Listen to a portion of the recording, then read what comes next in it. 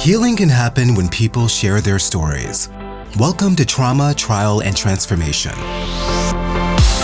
Discover true stories from those who were called to sit in the witness chair. Experience their journey through their legal process and beyond.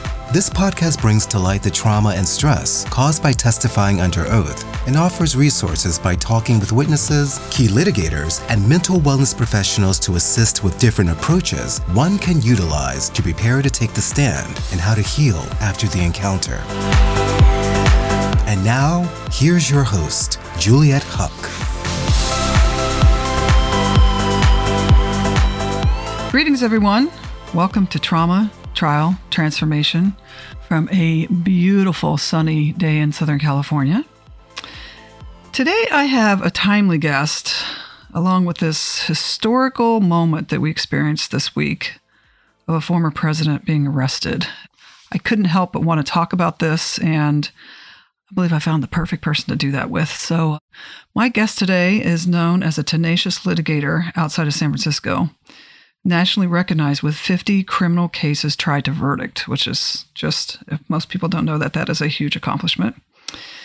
She is accomplished at handling a broad range of matters from complex white-collar cases, investigations of high-profile murders, defense of executives accused of sexual misconduct or harassment, as well as a wide variety of other serious criminal cases, but criminal cases nonetheless. And her expertise extends to a unique understanding of the environment executives face in the press, decision-making where business and law intersect, enabling her to do more effective management of the risks of the officers, the directors that she represents.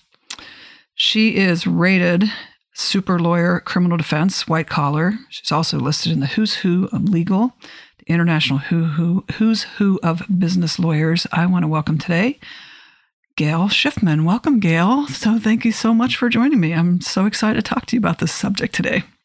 Well, thank you so much for inviting me. I'm happy to be here to speak with you. Well, that's great. So obviously our conversation that we had just the other day, I don't think we even realized what was happening in between talking then and talking today.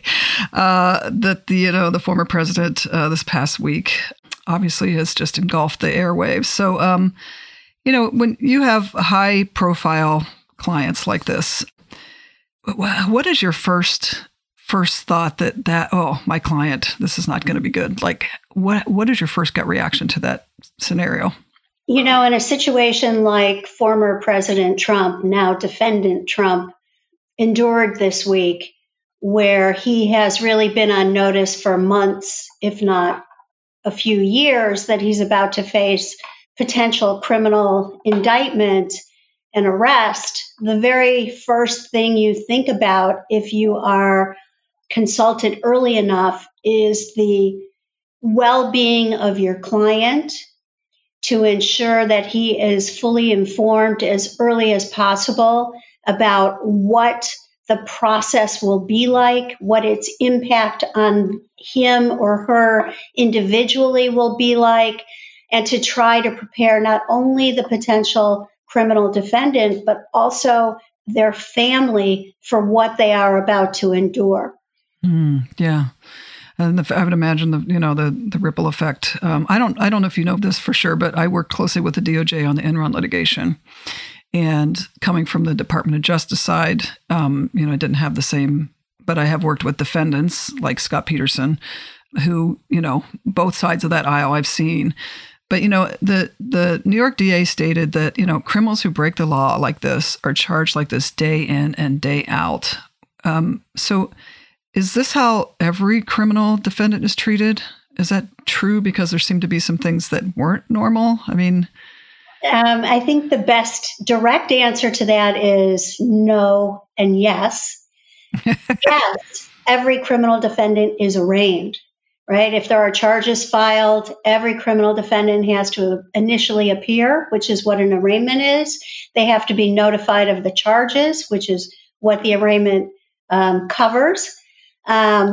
The DA has to, in New York, they don't unseal the charges until the day of arraignment. Different jurisdictions, like here in California, it's not necessarily sealed before arraignment, Mm. but it gets unsealed in court in New York state law. Copies are handed over to the defense counsel. Usually the defendant gets a direct copy. As I have read in reliable press reports, he was given a copy of the charges, the indictment, which he promptly handed over to his lawyer, one of his many lawyers seated to his left. So, in that regard, yes, that is exactly how every criminal defendant charged with any kind of crime, bank robbery, white collar crime, drug offenses, that's how the process begins in state court, Mm-hmm. especially in New York. That's how state court, that's how they begin the process. Mm-hmm. Every criminal defendant gets booked. And by booking, that means sometimes they go out and they actually arrest someone at their home, at their business, on the street.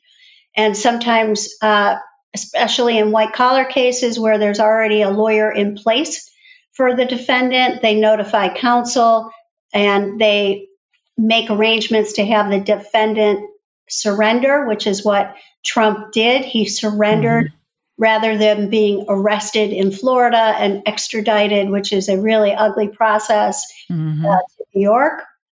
And then they go to the police. In this case, in New York and in southern Manhattan, the police who do the booking happens to be located in or adjacent to the district attorney's office. So he appeared at the district attorney's office, where by law you get fingerprinted. That's by Mm-hmm. law. Mm-hmm. And then usually they take a photograph called a mugshot, which everybody's Mm-hmm. familiar with. But in this case, that's not required by New York state law. The purpose Oh. of the mugshot is if someone absconds, if they flee. Law enforcement around the country will have a photograph of the person for purposes of arrest if the Mm. person is located. Obviously, everyone knows what Donald J. Trump looks like. His photograph is really not necessary. Right. Um, So let me ask you this question. So let's say I'm a drug criminal and I get arrested. Do I have the option to surrender? It depends, right? So sometimes there are proactive arrests, that are reactive to a crime in progress. Mm-hmm. So it could be a drug sale on the street corner, for instance. Police see the drug sale in process, boom, they arrest the buyer and the seller. Mm-hmm. Right? So, no, in that case, they might not give you the option of appearing. Mm-hmm. But when the police and the DA's office are investigating crimes, sometimes they give you the option of surrendering on the charges. It just really depends. Would you say that happens more in white collar than in just your average street? I mean, let's talk about white. Let me let you answer that question first, but then I want to talk to you about the white collar difference. So, do you think that you get a lot more options to surrender in white collar than you do You regular do, criminal? and you Yeah. shouldn't.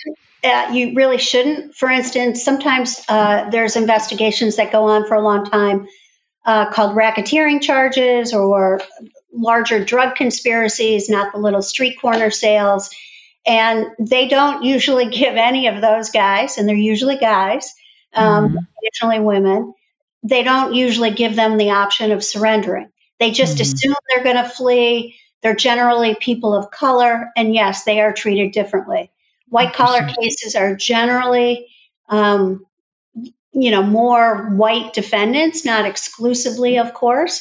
Mm-hmm. Uh, usually higher net worth people, and usually, I'd say more likely than not, given an option of surrendering on the charges. Not always. For instance, sometimes they want law enforcement and the prosecution wants the visual of the perp walk, the guy Mm-hmm. in handcuffs. I think in Enron they did the perp walk, if I remember Mm-hmm. correctly, They did. right? Yeah, they Yeah, did. because they wanted to send a signal out to potential white collar defendants. We're coming for you and we're not going to treat you any differently, was the Mm-hmm. idea. But of Mm-hmm. course, since then, that's gotten muddied in the process.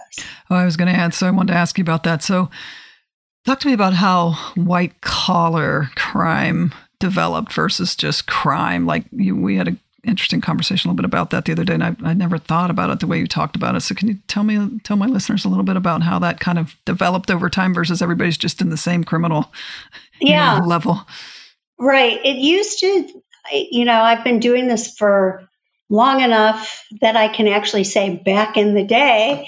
And, there has always been all different kinds of criminal activity. There's always been drug sales. There's always been, illegal drug sales, illegal alcohol sales, illegal tobacco sales, bank robberies, robbing the bank when it was on on the railroads and they were moving money. And I mean, there's been, armed robbery, stealing directly from people on the street, break-ins into people's homes, lying on your taxes, all kinds of crimes. Murder, right? Murder, mayhem, yes. Bribery of public officials, right. kickbacks. If you send business to me, I'll give you X amount of dollars. That's existed since, probably since the beginning of time. And I think it was in the 80s when in the feds in New York charged Drexel Burnham and Michael Milken with this at that time, enormous securities fraud case. All of a sudden, people's eyes, by people I mean lawyers and silk stocking fancy law firms, opened their eyes and they were like, holy cow, there's a lot of money to be made by representing these executives charged with these business crimes, if you will, right? And instead of calling it white collar, it's a crime occurring in the course of business. And the white shoe firms and the silk stocking firms started to develop departments inside their firms where they started to represent business crime defendants. They coined white collar as the phrases, and all of a sudden there was white collar crime and general crimes. And really, they've always existed, and the same lawyers have always done it. But now firms that have corporate departments now often offer representation of people that had previously been considered dirty and disgusting. Interesting. And, in theory, white collar or business crime is prosecuted more than it used to be, but there are still differences in how defendants are treated and how they are sentenced in white collar or business crimes and in other general crimes. Oh, interesting. Because that's you're walking right into a subject that I want to talk about. Is that why do you think that there's this perception out there that falsifying documents is not breaking the law? Like, if it was me, I'm just a small business person, I'd be sunk. I have people come in and I want to see your books, and I'm held to a standard that and I'm a tiny little business person. Why is it this perception that you can falsify documents and break the law and it's okay? Do you know why? Well, I think that's just a perception amongst a certain group. Yeah. I believe that there's a small group of people, a minority of Americans who would think that falsifying business records is okay. Some business people would say that's just how everybody does it. Why am I being singled out for what everybody does in this business? But that is not a defense to a crime. I'm just doing what everybody does. I have heard it from business execs, like, I'm not doing anything wrong. This is how we do business in this field. It is a crime, lying, falsifying records to set up a tax cheat conspiracy to lie, and engage in election fraud, to do that all as a ruse for further crimes. Those are serious crimes. They're not much different than obstruction of justice, and that's another phrase that some people, including defendant Trump, will say that that's just a process crime. like obstruction. Right. That's ridiculous. If you had me on an actual crime, you'd charge me with an actual crime. Well, actually, obstructing an investigation, obstructing various implementation of other laws, lawful laws, are crimes, and they are serious, and they go directly to the rule of law. And so, Right. in New York State, they prosecute these cases all the time. That's what I wanted to ask you about too, is it sounds like, like they said, day in and day out, this is not something, everybody wants to make it a political game. But I just, when I work with my clients, I try to get them down to some basic words like lying, cheating, not taking responsibility, things that what I call common sense values, right? Common sense values apply to the law. I mean, there's the spirit of the law and the state of the law, but at the same time, when you lie and you falsify something, you break the law, right? I mean, it really comes down to simplicity, even though it can get very complicated very quickly, doesn't it? It's very simple, and we all know it in our gut, right? You don't have to go to law school to know this. You don't have to be a partisan. You don't have to be a member of any political party. We all know in our gut this to be true. Right. Because it's a law. I mean, that's why law exists, right? It's like, that's what I find so interesting on, the whole banking issue that, when we've dealt with in the past, and there's sparkles of what might be happening in the future. But, the whole banking industry of like I said, as a small business, I'm held to a different standard than a large corporation when it comes to taxes, or I'm, and that's the part that's always so complicated, or it's so confusing, because it's like, wait a minute, why is the little guy getting hit, but the big person says, well, yeah, it is business, or it's not a crime, but there's a line in the sand, which is why we have law, right?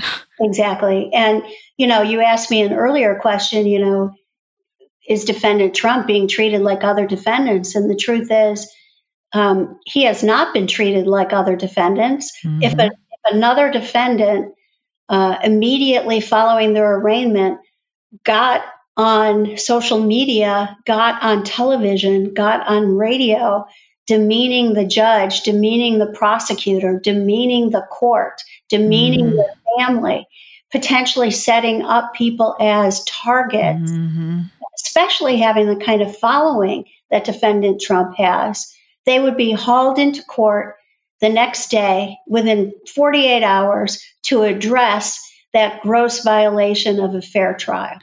Yeah, and that's that. I've been in that situation before, where the judge just pulls you in and it's just like, look, this is not going to happen. I mean, we got gag orders on Peterson. We got gag orders on multiple cases I've ever worked on, or you'll have, and that was one of the things I was very surprised at. I've heard that it's hard to get a gag order, but how do you get a fair jury at that point, if you don't have a gag order?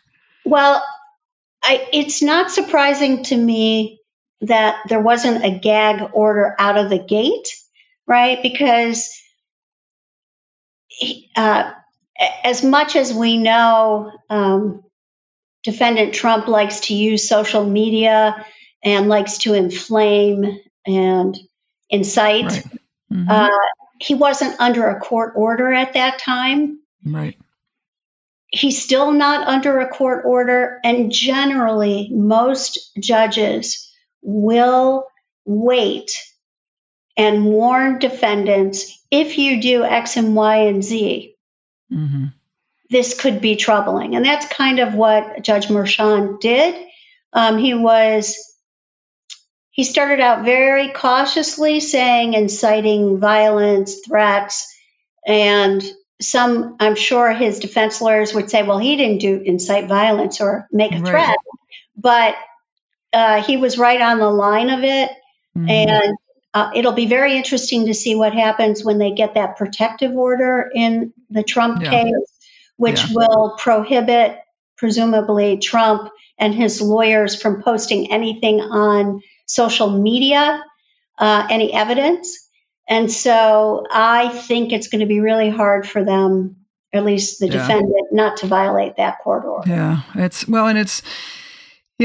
interesting. Like I said, I've been in this situation multiple times, especially in protective orders. And it's respect to the law. It's respect to the court. It's respect to the judge and who's actually in charge, which is, I think, going to be interesting. But I also find that to be interesting in white collar in general, right? I mean, like sometimes you've got these high executives that have done everything they've always wanted to do their entire career. Now they've got somebody in front of them telling them what they can and can't do. And they're like, what? You can't tell me how to do that. How do you handle a client where their ego is like in front of that, thinking that the judge really doesn't have the power? Yeah. It's really hard to get to the heartbeat of your client, if you will. Mm-hmm. So many times C-suite executives, figures like Trump, are used to being either the smartest person in the room or believing they're the smartest person in the room, or at least used to chairing everything that occurs in any room and being the center of attention. And sometimes I'm a very direct speaker personally, and not every client enjoys that. But at times you do have to get to the meat of it, which is to say, you are no longer the smartest person in the room. Or the authority.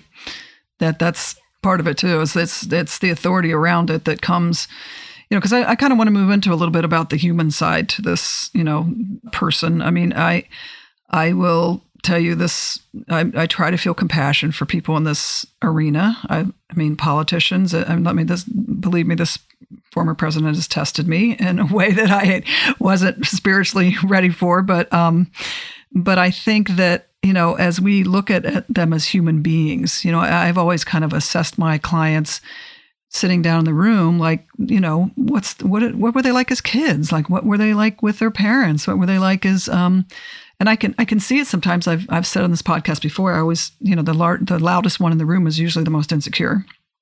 And the one that, really wants to speak up and has something very smart and quiet to say. So you can almost see them. How do you get to their heart? How do you get to them as a human versus just this shell around them?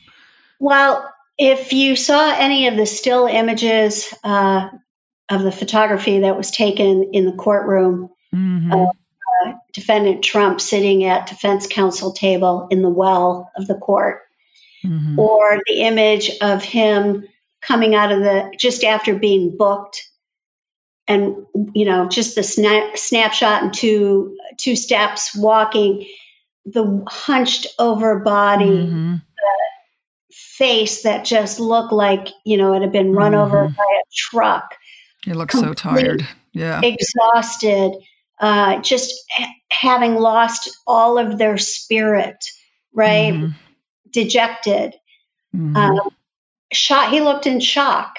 Yeah, he did. He looked very empty. And I actually, I oddly felt a little bad for him because I saw the human side to him when exactly what you're talking about. The first couple photographs that came out, he just looked lifeless, and it just, it reminded me, and I've never really told this story in public before, but it reminded me of a moment when I was in the Enron litigation, and we had come out for a break, and I had someone tap me on the shoulder, and I turned around. I was standing by the water fountain, and I turned around, and it was Ken Lay, and he was very small, and he just said, it was very polite, very grandfatherly, just like, and I knew all this stuff about him. I worked on this case for a long time, and I just had this moment of like, wow, I felt bad for him. And I know sometimes that's, my mom always said to me, oh, you're always there for the hurt dog. And I said, well, but they're human beings, right? I mean, we're talking about human beings that are sitting here that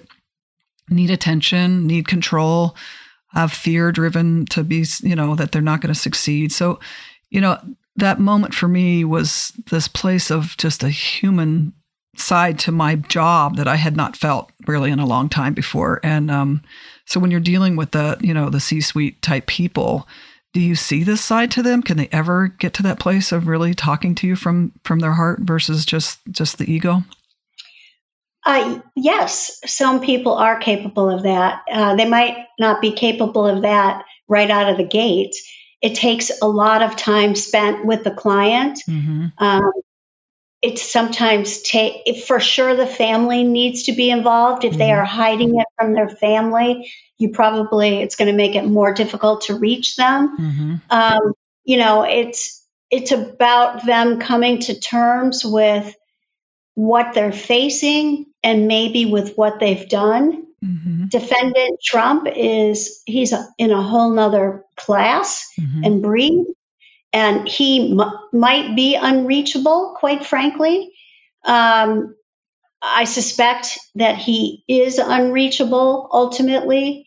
He, in my, listen, I'm not a psychologist, but if I represented him, I would think that there are definite mental health defects Mm-hmm. that I might want to explore, but he's not a guy who's going to be open to even discussion of those kinds of things. But have you had clients that would open to explore that, to know that they want to change, that they want to get better, to like really transform, Yes, definitely. Yeah. See, that's what I think is powerful.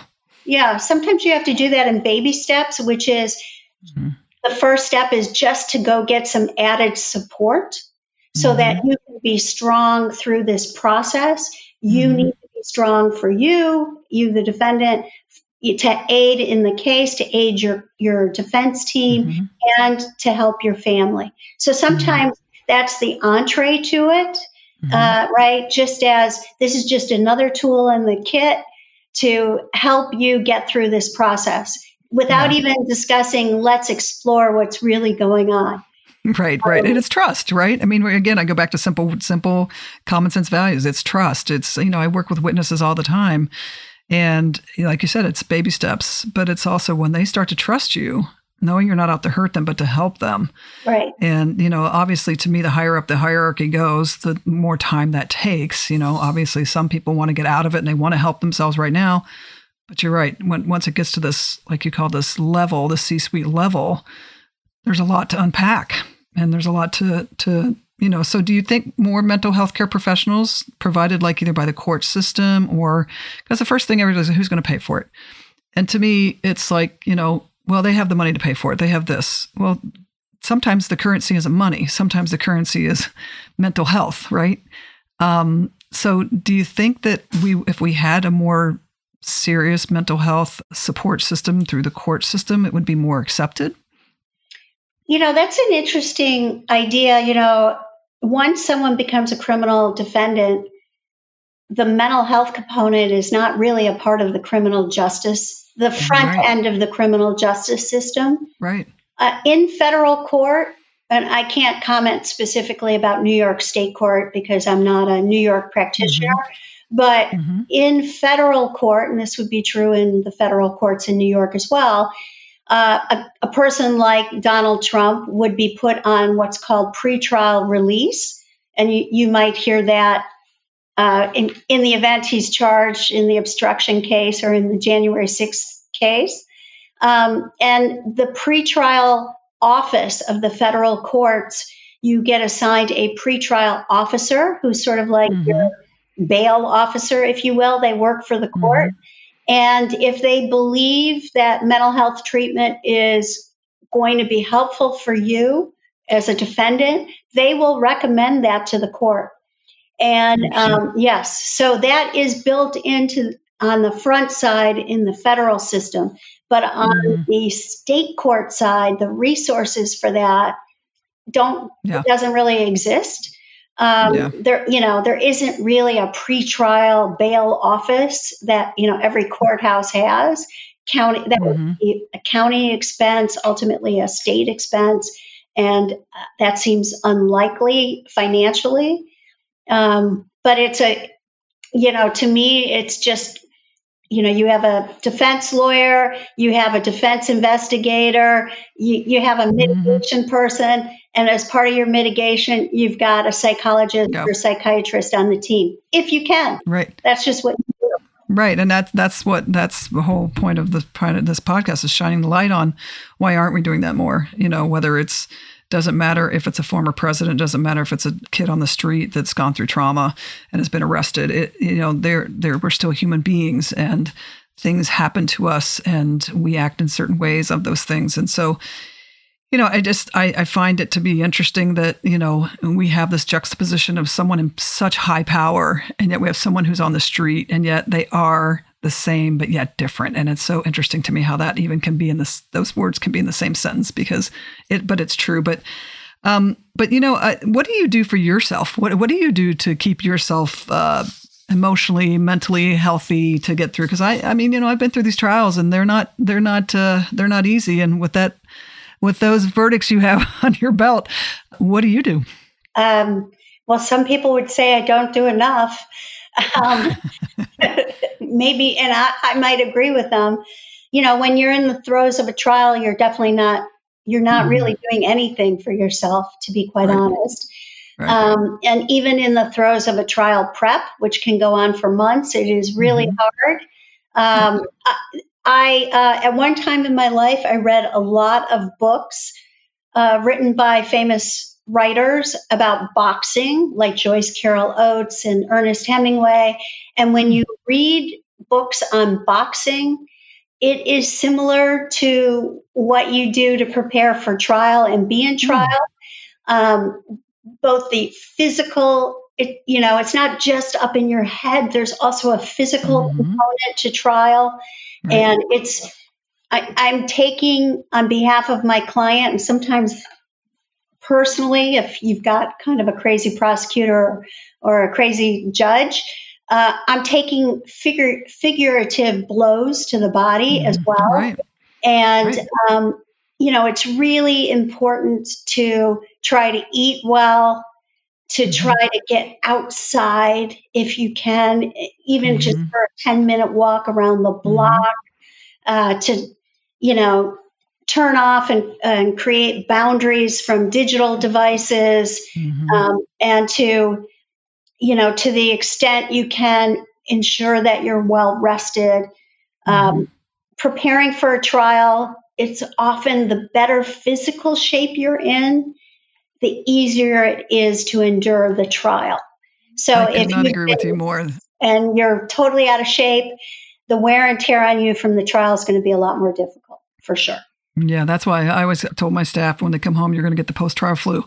So much energy, and it's just engulfing you mentally, physically, emotionally. All that is going to affect them. And so I tried to always prepare them coming back and giving them time off, because that was always such an intense place to be. So I totally get that. And that's my first place was always hitting the chiropractor, chiropractor first. And because that's one of the things I'm working on. I don't know if I got a chance to talk to you about, was some legal meditation. So meditation that actually is legally focused, where you can actually go to lunch and take a break. You can actually, before your deposition, you can go through this. So I'm working on some meditations to kind of just give a break to the mind, and get back to your being and your center and your soul to really, be the best we can be. So, Gail, I really thank you today. This has been a really great conversation. I couldn't wait to talk to you, because I knew you would have some great input on this at this level. It's such a unique level that we're talking about here. And I know your job cannot be like easy emotionally, physically, just wants you to take care of yourself. So I really appreciate you being here talking with me today. Well, thank you so much. I really enjoyed it.